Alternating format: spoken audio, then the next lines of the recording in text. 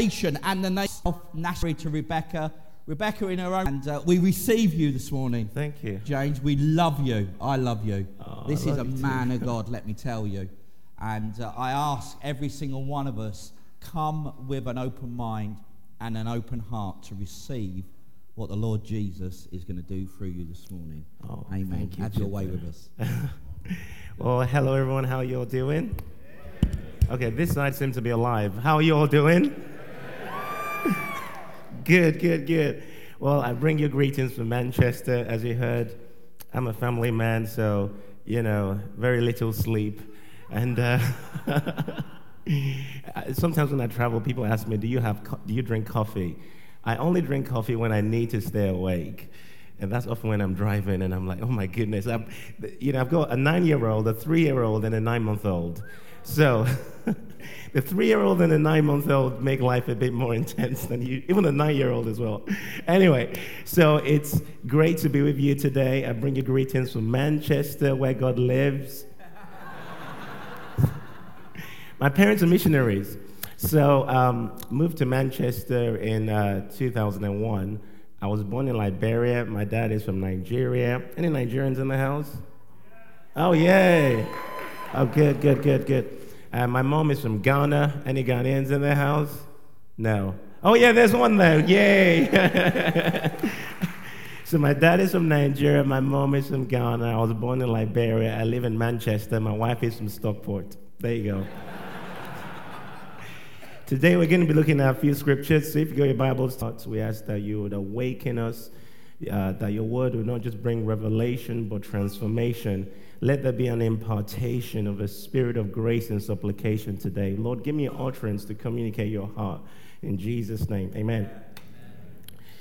And this is what Jesus said. This is a famous verse. Many of you will know this. Jesus asked the disciples, who do men say that I am? And Peter answered and said, you are Christ, the Son of the living God. And then Jesus turns around and says, in fact, let's start from verse 17. Excuse me. Jesus answered and said to Peter, blessed are you, Simon Bar-Jonah, for flesh and blood has not revealed this to you. Just pause there. Jesus says to Simon, flesh and blood has not revealed this to you. That means you can receive a dimension of revelation from the flesh. That means you can receive a dimension of insight from flesh. So Jesus is saying to Peter, what you've just received there did not come from flesh. The 21st century church has got accustomed to flesh revelations.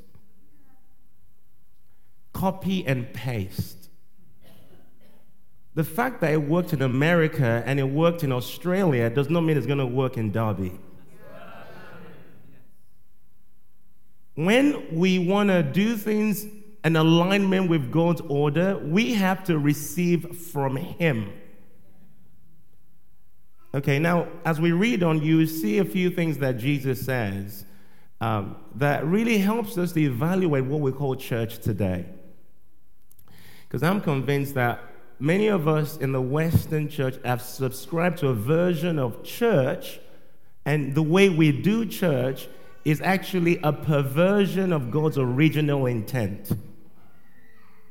So Jesus is saying to Peter, that insight, that revelation you just got did not come from man. It came from my Father who is in heaven. And do you know, as a believer, you have the privilege and the right to receive from your Father who is in heaven. I believe it says of John the Baptist, he was a voice crying out in the wilderness. John was not an echo, he was a voice. Meaning, to be a voice, he had to be an ear. He had to live in a way where he was close to the heart of God. He could discern and he could pick up the whispers of the heart of God. And because he could hear God's heart, God could make him a voice. A long time before he became a voice, he had to live out the message. I don't know if I'm a bit too loud. If you don't mind, just bring me down a little bit, because I might shout and it might be uncomfortable. Thank you. You know, I'm just prepping you so you don't all get blown up. By the way, it's probably going to get intense in a few moments. So just buckle your seatbelt, and this is a disclaimer, or this is just FYI. I'm not mad at you. I'm not upset. Honestly, speak to me after the service. I'm a really nice guy. But when I'm up here and I'm speaking, it often tends to get intense because I feel God's burden for the church and the version of things we've bought into that's actually the work of the enemy distracting us. And we're going to see some more in a few moments. So John, before he was able to preach the message, he had to live the message. What caused John's message to have the impact it did, such that people were coming out into the wilderness and repenting of their sins? What caused his message to have that impact was not his preaching skills. It wasn't his marketing skills, his social media skills, his worship leading skills, his oratory ability. There was nothing in the natural that made John have the impact he had. All that was significant to John was the fact that he had been with God, he had heard God, and he had lived out the message God gave him. And so when his mouth was finally able to articulate the life he had been living, heaven backed him and conviction came on the nation. I'm telling you today, we have raised up a company of preachers and ministers that know how to talk the Bible but not live the Bible. We raised up a company of believers and even preachers that are theologically accurate but spiritually wrong. You can have a head full of information and a life devoid of reality, of impartation and transformation, and people can come and hear you speak and they can, oh, that was a nice sermon. I don't want to hear that's a nice sermon. Was your life changed? Did demons leave you? Did the kingdom of God come in? We've had enough nice sermons. The nation is falling away more and more from God. We don't need another nice sermon. We need a Holy Ghost fire-filled sermon that expels demons and causes the kingdom of heaven to crash in on our nation. We don't need just things that sound nice and look nice. We need people that have met God. Until you've met God, you don't have the authority to change a nation. Many people are living in the memory of an encounter, not the reality of today's fire. So they talk out of something they experienced some time ago, but not now. Are you encountering God now, or did you just encounter him years ago? Because God has something to say today. Do you realize Abraham would have killed Isaac if he didn't carry on listening to God? God said, kill him, and then God said, stop. How about the fact that, do you realize the right word from God in the wrong season can be disastrous? So it's not just having heard. Faith comes by hearing right now. So there is a calling. There is a demand heaven places on us to be living in the current tense relationship of God, where we're able to discern what his heart is. Peter was in a place where he could receive revelation from God. And yes, he was able to articulate, and Jesus acknowledged that that was straight from the Father. If you're a born-again Christian in this room, you have the spiritual tools to receive revelation from God. You might know, oh, I don't think I hear from God. Well, there's no way you'll be saved without hearing God's voice. It might not have been an audible voice, but the Spirit drew you. You felt something in your heart. That is God. So you have the capacity to receive from God. But are you living from that place? Or are you just living from sermon to sermon, from Sunday to Sunday, from service to service? And then maybe you're like this. You go to church and you say things like, oh, I wasn't being... maybe you're tired at church and you say things like, I'm not being fed. Have you ever heard that? I'm not being fed? Today's the last day you ever say that. I've got a 3-year-old and she can feed herself. What do you mean you're not being fed? Have you lost your Bible? What do you mean you're not being fed? Have you lost your worship life, your prayer life? Because if you've been a Christian for, I don't even know how long, a few months, you should start to be able to feed yourself. Many Christians just depend on the preacher to preach them a nice message, the worship leader to lead them into the presence of God, but they don't take on any personal responsibility to seek God for themselves. And God is shifting things. We're moving from the day where it's all about pulpit ministry to the day where it's all about the saints rising up and doing the work of the ministry. So Jesus says, flesh and blood has not revealed this to you, but my Father is in heaven. Then Jesus says this, and I say to you that you are Peter, and on this rock I will build my church. This is kind of like the foundation of where I'm going. Jesus says, on this rock I will build my church. That's the first time we hear the word church, and that word church there is ecclesia. And actually, my focus this morning is not to break that down, but there is a deep revelation in what church meant to Jesus compared to what we think of church today. When the Romans conquered a territory, they would send the ecclesia, like a governing body, to go to that territory to make that territory look like Rome. And that governing body infiltrated all the spheres of society, and they had authority to almost colonize the culture to make it look like where they came from. That was the ecclesia. So it wasn't just a nice group of people meeting to sing songs and have a nice time. They had influence over the regions they were sent into. So when Jesus says, I will build my church, yes, we're going to gather like this, but he has something else in mind. In Jesus' mind, the church is meant to infiltrate and impact society. A boat will remain on water as long as the water does not get in. Christians are not impacting the world like we should many times because we are becoming like the world we're called to impact. We're adopting the world's language, the world's cultures. We're watching the same movies the world's watching. We're dressing just like the world. Our actions and our behavior, no one can tell a difference that whether we're believers or not. So we cannot impact the world because the people of God who become of the world while in the world lose their authority to change the world. We cannot change the world for God if we look like the world in our lifestyles and our cultures. Newsflash, God is concerned about what you watch. God is concerned about what you listen to. God is concerned about how you spend your money. I'm sure you've prayed the prayer, Lord, let your kingdom come. Lord, let your will be done. It's a nice prayer to pray, but the reality is hard. Because if God's kingdom is going to come, it means his government is coming. Are you under the government of God? Because if you're under the government of God, that means he's determining how you live your life. You can't just go wherever you want. You can't just you can't just date whoever you want. When you're under the government, he determines how you spend your time and energy. But many Christians like the theological idea of let your kingdom come, but they don't understand that brings demands and responsibilities. In heaven, the will of God is done without resistance. Zero resistance. And by the way, the angels are not robots. They have a will. Satan is proof of that. So if in heaven the will of God is done, and now here we're in the church and we're in Derby and we're in the United Kingdom praying, Lord, let your kingdom come in the nation. Why would his kingdom come in the nation through us if his will is not being done in us?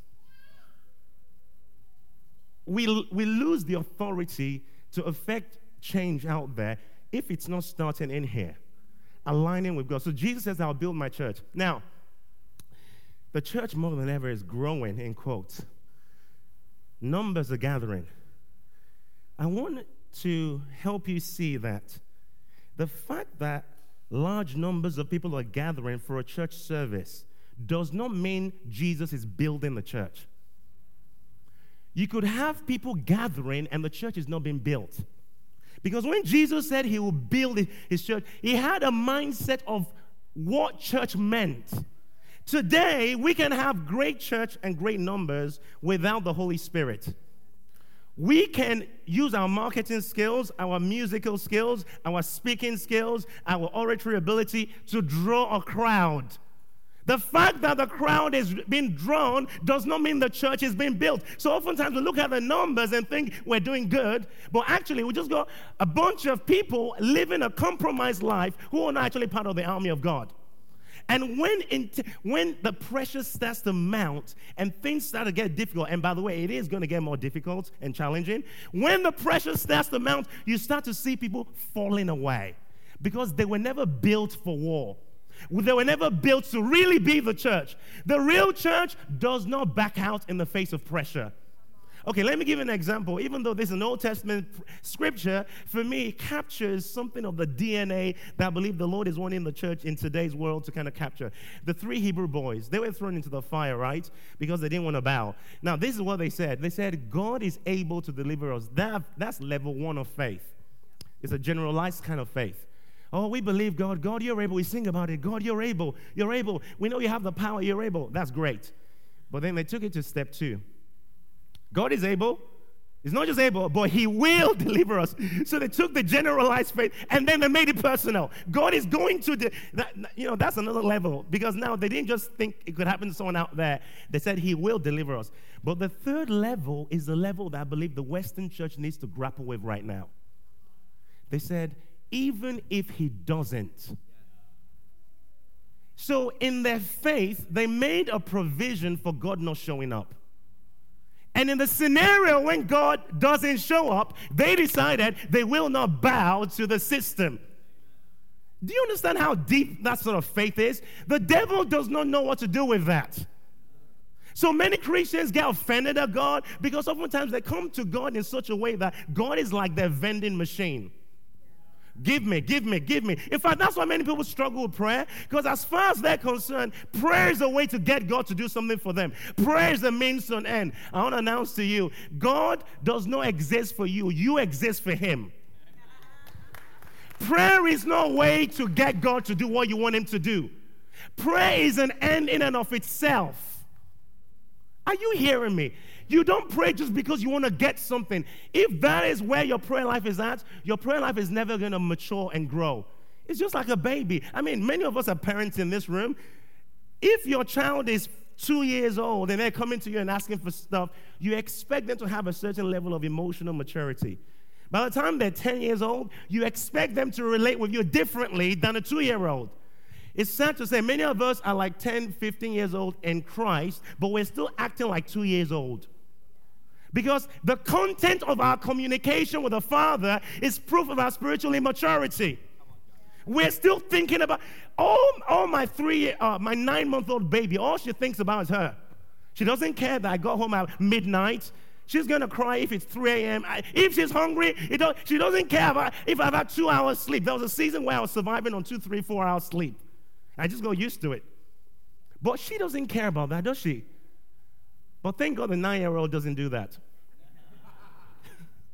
And if he did, he'll be getting some lessons. No. You go to bed and you sleep, and you wake up the next morning. What's stopping you from... See, so you got to understand that as you mature in God, your conversation changes. The conversation I'm having with my 9-year-old, completely different to the conversation I'm having with my 3-year-old. What is the content of your prayer life? Can we examine it? What have you been praying about? Because maybe we can get an insight into where you are in your journey with God. Many Christians are not maturing. They're the same yesterday, today, and forever. Are you a wine Christian or are you a milk Christian? Milk gets worse with time. Wine gets better with time. Many Christians are milk Christians and not wine Christians because they've been Christians for 15 years and they've got the worst attitude. They've been Christian for 20 years and you can't tell because their character has not changed. They're just as mean as they've always been. You know what I ask my wife sometimes? I say with my wife, as painful as this is, I think spouses should do this. I said to my wife, Rebecca, what are the areas of immaturity in my life?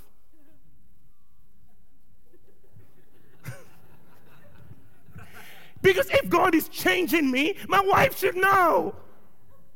If I am really encountering God, my character should change. I'm not satisfied with just preaching a nice message and going to church and lifting my hands and saying praise God and even being slain in the spirit, but getting up the same. You went down the same, you got up the same. You went down with unforgiveness, you got up unforgiveness. You went down mean, you got up mean. So what sort of Holy Spirit are you encountering if He's not changing you?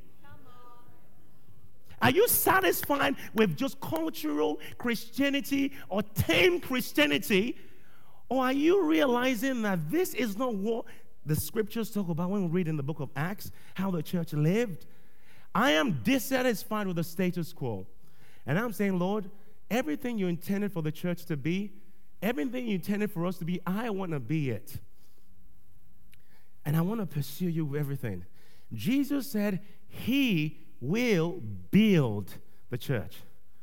The church he's talking about building, you read Isaiah 56:7, and he says this, my house will be called a house of prayer. Then Jesus comes in the New Testament, well, when he went to the temple, saw them buying and selling. You know the story. Jesus made a whip.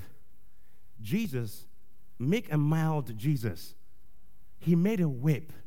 He's flipping tables. Sometimes we have a romanticized kind of wrong idea about who Jesus really is. He was fierce against the religious spirit. He came into the temple and was flipping tables. Doesn't Paul give us the revelation that this body is the temple of the Holy Spirit? When Jesus comes into your temple, is he flipping tables? Revelation tells us, behold, I stand on the door and I knock. That scripture is written to a church. Why should Jesus be knocking at the door? Think about it. Why should Jesus be... He's the head of the church. You know why he's knocking? No one gave him the keys. They ran church and had services and just worked out their own ideas, not his ideas. So now he's locked out and he has to knock to come in. So I've started praying, Lord, don't knock to come in. I give you the keys. You own the whole house. Just go wherever you want. Flip whatever table you want to flip. 10,000 years from now, you're still going to exist. It's just a matter of where. Every human has eternity written on their hearts. So even if you get to heaven, there are dimensions of reward in heaven. Read Revelation. So I don't just want to get to heaven. I want to live the fullness of God's calling on my life on earth. Because this 80, 90 years you live on earth, however long you live on earth, is like an internship for eternity. So how you live right now is going to impact then. So I'm saying, Lord, shock me now, please. Shock me with the reality of selfishness that's in me. I don't know it's there. Shock me now, please. Don't shock me on the day of judgment when it's too late. Some of you need to say, Lord, shock me now with all the things in my heart. Some of you are in this room right now. You have no idea the level of wickedness in your heart. Didn't David pray Psalm 139? Test me, search me, O God, and know my heart. Test me and know my thoughts. Do you know what he then prays? And Lord, see if there's any wicked way in me. Why did David pray that? Because he was aware you could have wickedness in you and not know it. Because the situations to manifest that wickedness in your life are yet to, let me say it this way. The situations to expose the wickedness in your heart has not yet come about. So you don't even know what's there because the situations to expose it have not happened yet. So how are you going to know what's there? That's why you need to say, God, shock me now, please. Lord, if there's deep lust, if there's deep selfishness and bitterness and all this envy, selfish ambition, Lord, shock me now so that you can truly entrust me with the riches of your kingdom. When Jesus said he will build his church, the DNA of that church is a house of prayer. Jesus did not say, my house will be called a house of preaching. Jesus did not say my house will be called a house of prophecy. Jesus did not say my house will be called a house of worship. Listen, all those things are good, but I've noticed these days when we have prayer meetings, we're going to pray for an hour. You know what I've noticed? We sing for 55 minutes and pray for 5. So people have used singing to replace prayer. I'm not saying it's wrong to worship. In fact, worship and prayer are two sides of the same coin. But oftentimes, we use these external props to cover up our spiritual bankruptcy. Apostle Paul did not have an iPod or an iPhone in his prison cell to listen to Elevation music, Bethel music. But he had a deeper walk with God than many of us do right now. So he had no external props. I want to challenge you, strip all the external props away and let's see what's really left in you. If you are locked up in a prison cell right now, What's going to be left of your faith with God? How deep are you going to be? Sometimes we don't realize we are living in a shallow place. See, the Bible says deep calls unto deep, right? Shallow calls unto shallow. Many Christians live in a place where their friends are shallow, their Christian friends are shallow, everything around them is shallow, so they never go to anything deep in God. And then when they meet someone that's going to the deep place, that person is the weird one. What is meant to be normal is made abnormal. And what is meant to be abnormal is made normal. The early church were a house of prayer. It was not unusual for them to pray through the night. It was not unusual for the early church to pray for 6-7 hours.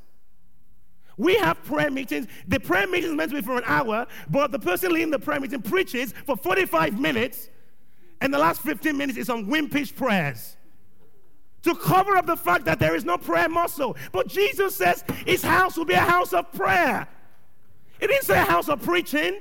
So Christians are not being trained to fight in the place of prayer. So many of them are spiritual weaklings. The corporate prayer meeting struggles because the private prayer place is non-existent. We will not be an army if you are not a soldier. If you don't know how to pray on your own, how are we going to have a powerful prayer meeting when we come together? Because you don't pray at home. You only pray when you're in trouble. You only pray when life gets difficult. So your prayer life is crisis-driven. The early church were not crisis-driven. In fact, for the birthing of the early church, they had to pray. Jesus said to them in Acts 1, he says, wait for the promise. And their interpretation of wait was this: pray until. So their prayer meeting had a start time, but no end time. When was the last time we went to a prayer meeting that had a start time and no end time? They were going to stop. In fact, they didn't stop at all. Even after the Holy Spirit came, they still kept praying.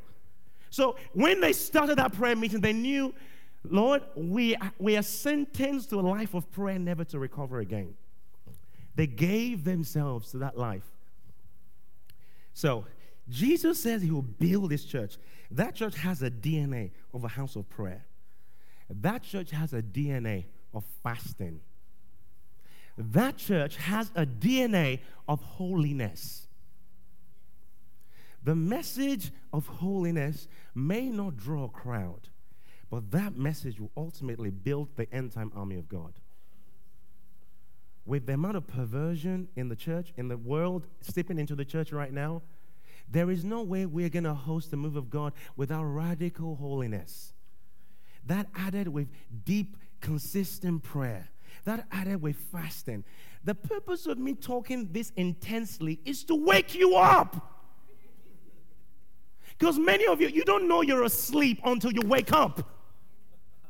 And my ministry in the body of Christ right now is like an alarm clock. I'm a physical alarm clock saying, wake up, church. There is too much at stake for you to be bored. See, you're bored spiritually and you're not engaging with God. It's probably a sign that you have subscribed to the wrong version of Christianity. God is not boring. You are boring. Next time, listen, as I'm saying to you, I said, next time I'm going to pray or you're going to pray, there are times where I find prayer boring, but I know that it's my flesh reacting. I've done this long enough to know the flesh fights spiritual progress. Everything that's beneficial for your spiritual progress, your flesh will fight the most. So when I'm feeling bored and it's time to pray, it's not God that's boring.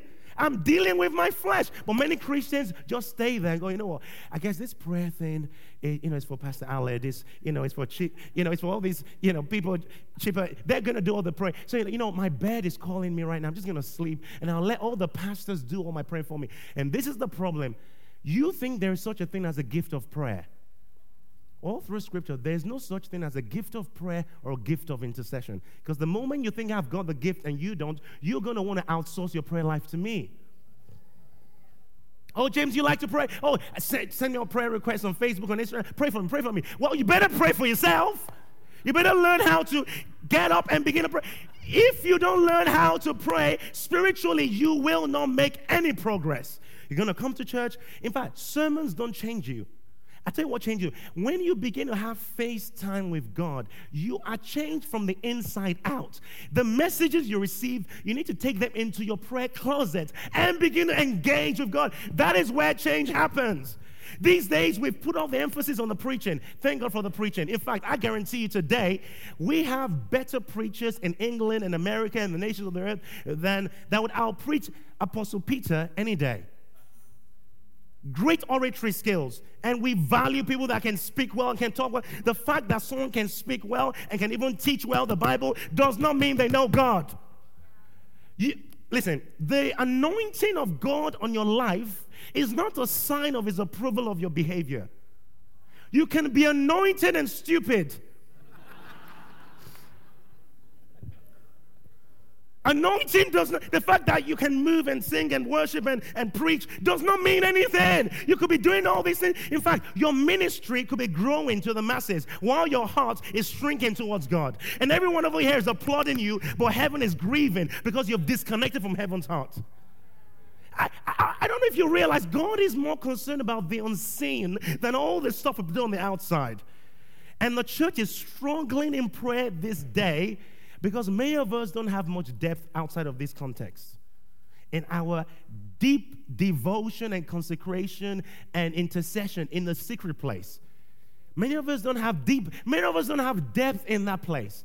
That is why the public prayer often struggles.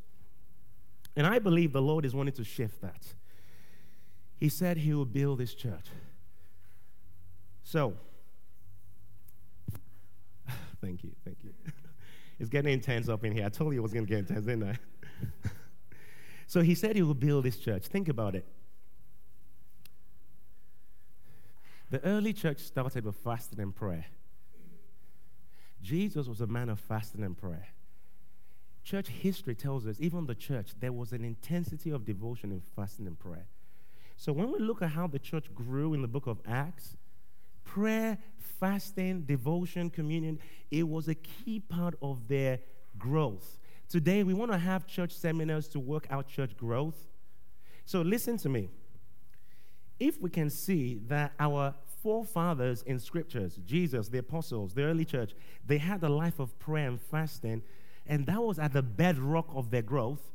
However, today, we seem to have growth without that bedrock of prayer and fasting. Listen, if your ministry is growing or your business is growing and you're a believer, and prayer and fasting and holiness is not at the core of that growth, something else apart from the Holy Ghost is sponsoring your growth. For many Christians, the things that you pray for right now, the devil can give it to you. A lot of the things many Christians pray for, the devil can give it to you. So how are you going to know the difference if the devil is the one that sent you that boyfriend? How are you going to know the difference if it's the devil that sent you that business so that you're distracted? How are you going to? Because oftentimes we idolize the giftings and we idolize the breakthrough itself. And it's not that I don't want breakthrough. But if our goal is not Jesus, then the very thing we're seeking can become the thing that brings our destruction.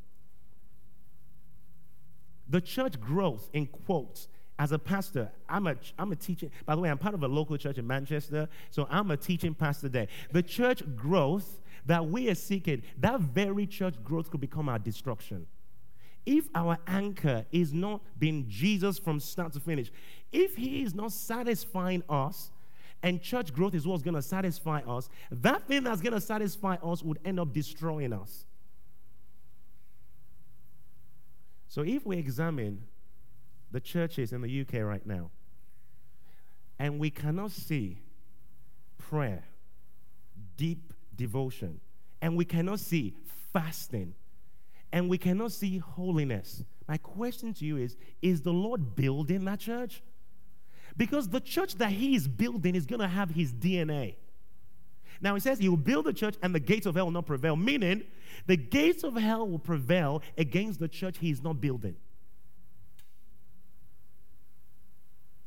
the gates of hell will prevail against the church that Jesus is not building. You know, I found that scripture in Hebrews that actually blew my mind. In Hebrews 12, and some of you know this scripture, is where it talks about we've come to Mount Zion. Hebrews 12, 22. But you've come to Mount Zion, the city of the living God, the heavenly Jerusalem. So an innumerable company of angels, we read on, and then it says, and the church of the firstborn who are registered in heaven to God. You know what that made me realize?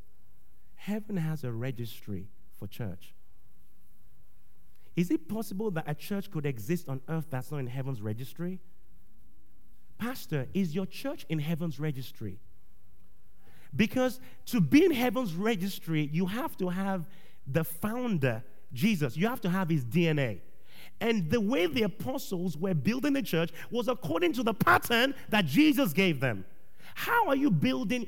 How is your church progressing? Is it according to leadership seminars, management skills, social media skills, video skills, and all the present? Now, there's nothing wrong with all that stuff, but is that the bedrock of your focus? And then you just prepare sermons and you just copy and paste. Is that the bedrock of your progress? Or is it embracing the agony of prayer, the discomfort, even the place of boredom? Listen to this. You have to embrace boredom as a pathway to encounter. So if you're feeling bored, don't think that's the end of it. Stay there. The other day, my son was saying, "Oh, Dad, I'm bored." I said, "Good." My job is not to give you video games and TV and iPad. I can't keep entertaining you all the time. You have to learn how to steward that boredom. And then you know what he came out and said a while later after that? When a live stream moment, and I didn't know I was going to say this, he was saying to everyone watching, young people, he was 8 years old at the time, he says, the more entertained you are in the flesh, the more bored you are in the spirit. At 8 years old, he said that. And then he says, we're in the battle of the altars. He says, if you're not praying, your altar is dead. I'm like, oh my goodness. So there's sometimes where I can see he's playing his game. I'm like, Justice, you're spending too much time on this right now. You're more entertained in the flesh. We need to put these things aside. Let's pray. At 8 years old and at 9 years old, he can pray with me in tongues for an hour. See, you see how the world is going right now? They have an agenda to indoctrinate our children with antichrist ideologies. So you better don't just bring your children to church and wait for the Sunday school teacher to teach them Christian stuff and that's all they have. Because that is not going to sustain them and that's not going to build up warriors for the days ahead. You have to find your own curriculum at home of how, by the grace of God, you're going to raise up your children to be warriors, to learn how to pray, to learn how to seek God, even in the midst of their distractions. You know, we call it ADHD, all this stuff, we have all these labels. Whatever the condition is, you need God's wisdom as to how to raise your children so that they come out as warriors and as agents of transformation in this culture. I'm not saying it's easy. And by the way, if you're a parent and you're feeling guilty right now, my son Justice is also very naughty. Just to be transparent, just literally 2 weeks ago, we banned him for all video games and all games. We say no more games, because we noticed the more he played games, the worse his behavior got. You have to train up children in the way they should go. You can't just let them have whatever they want to have, because shall I go further? I don't know if you realize that demons are real, right? Angels are real. And there are times you cast out demons. You don't negotiate with demons. You don't make them a cup of tea. And you don't counsel demons. You cast them out. Especially when they come against things God's called you to do and they get in the way. You cast them out. So one of those days we're doing that with someone that was, just having this experience. And so they were manifesting this demonic spirit. And this spirit was talking through them. And so we were dealing with this situation and praying over this person. Out of nowhere, they start to say, the demon through the person says, I hate Justice. So that's my son, Justice. And they went on about how, I hate all this prayer stuff that he's doing. And I'm thinking, that is so random and that's so concerning. But at the same time, exciting. So I went home, I said to Justice, Justice, demons know your name. So we're going to train you to be a warrior and strong in spirit. There is no way I can be hearing someone say that under demonic possession and put you in front of the TV all day, every day. When I'm praying, if you're awake, you're going to come and join me and we're going to pray. Because I'm going to make sure you're indoctrinated into the life of prayer. It's going to be part of who you are. You can't get away from it. Because the enemy, the world, they're indoctrinating the world with filth and darkness. And I'm going to make sure my children are raised up. I don't even know why I'm going on this line. I didn't plan to say all this stuff. My children are raised up in the ways of the Lord. Now my time is up. I will build my church, and the gates of hell will not prevail. If you're a leader in this place, you need to ask yourself, is the Lord truly building my church? Or am I just stuck on external things? If you read Acts 6:4, you'll see that the disciples truly understood what Jesus had taught them. Jesus lived on earth for 33 and a half years. For 30 years, he prepared for ministry. For 3.5 years, he did ministry. And for over 2,000 years, he has been interceding. So let's just map it out. 30 years preparation, 3.5 years ministration, over 2,000 years intercession. Holy Spirit intercedes. 2/3 of the Godhead intercede. How can you tell me intercession is for some old lady at the back of the church that has nothing else to do, when God himself does it? The heaviest molecule, or at least one of the heaviest molecules of the Christian faith, has to be prayer, intercession, because God himself has given himself to that life. You are called to be a VIP. You know what that means? A voice of intercession and prayer. Tonight, or this morning, it's time to shake off the complacency. Some of you are going to go home and say, Lord, you're going to dust off your prayer space and say, Lord, I'm back. I got distracted with Netflix and Disney Plus. Lord, I'm back. Some of you are going to leave this place and you're like, Lord, I've been praying, but it's been so shallow. I'm choosing to wake up early, or maybe stay up late, whatever works, whatever you feel the Lord's stirring you to do. Lord, I'm wanting to step into the place of consistency. You know, if Jesus is going to build this church, it's like going to the gym. You don't build muscle without resistance. So if he's going to build the church is going to go through some training.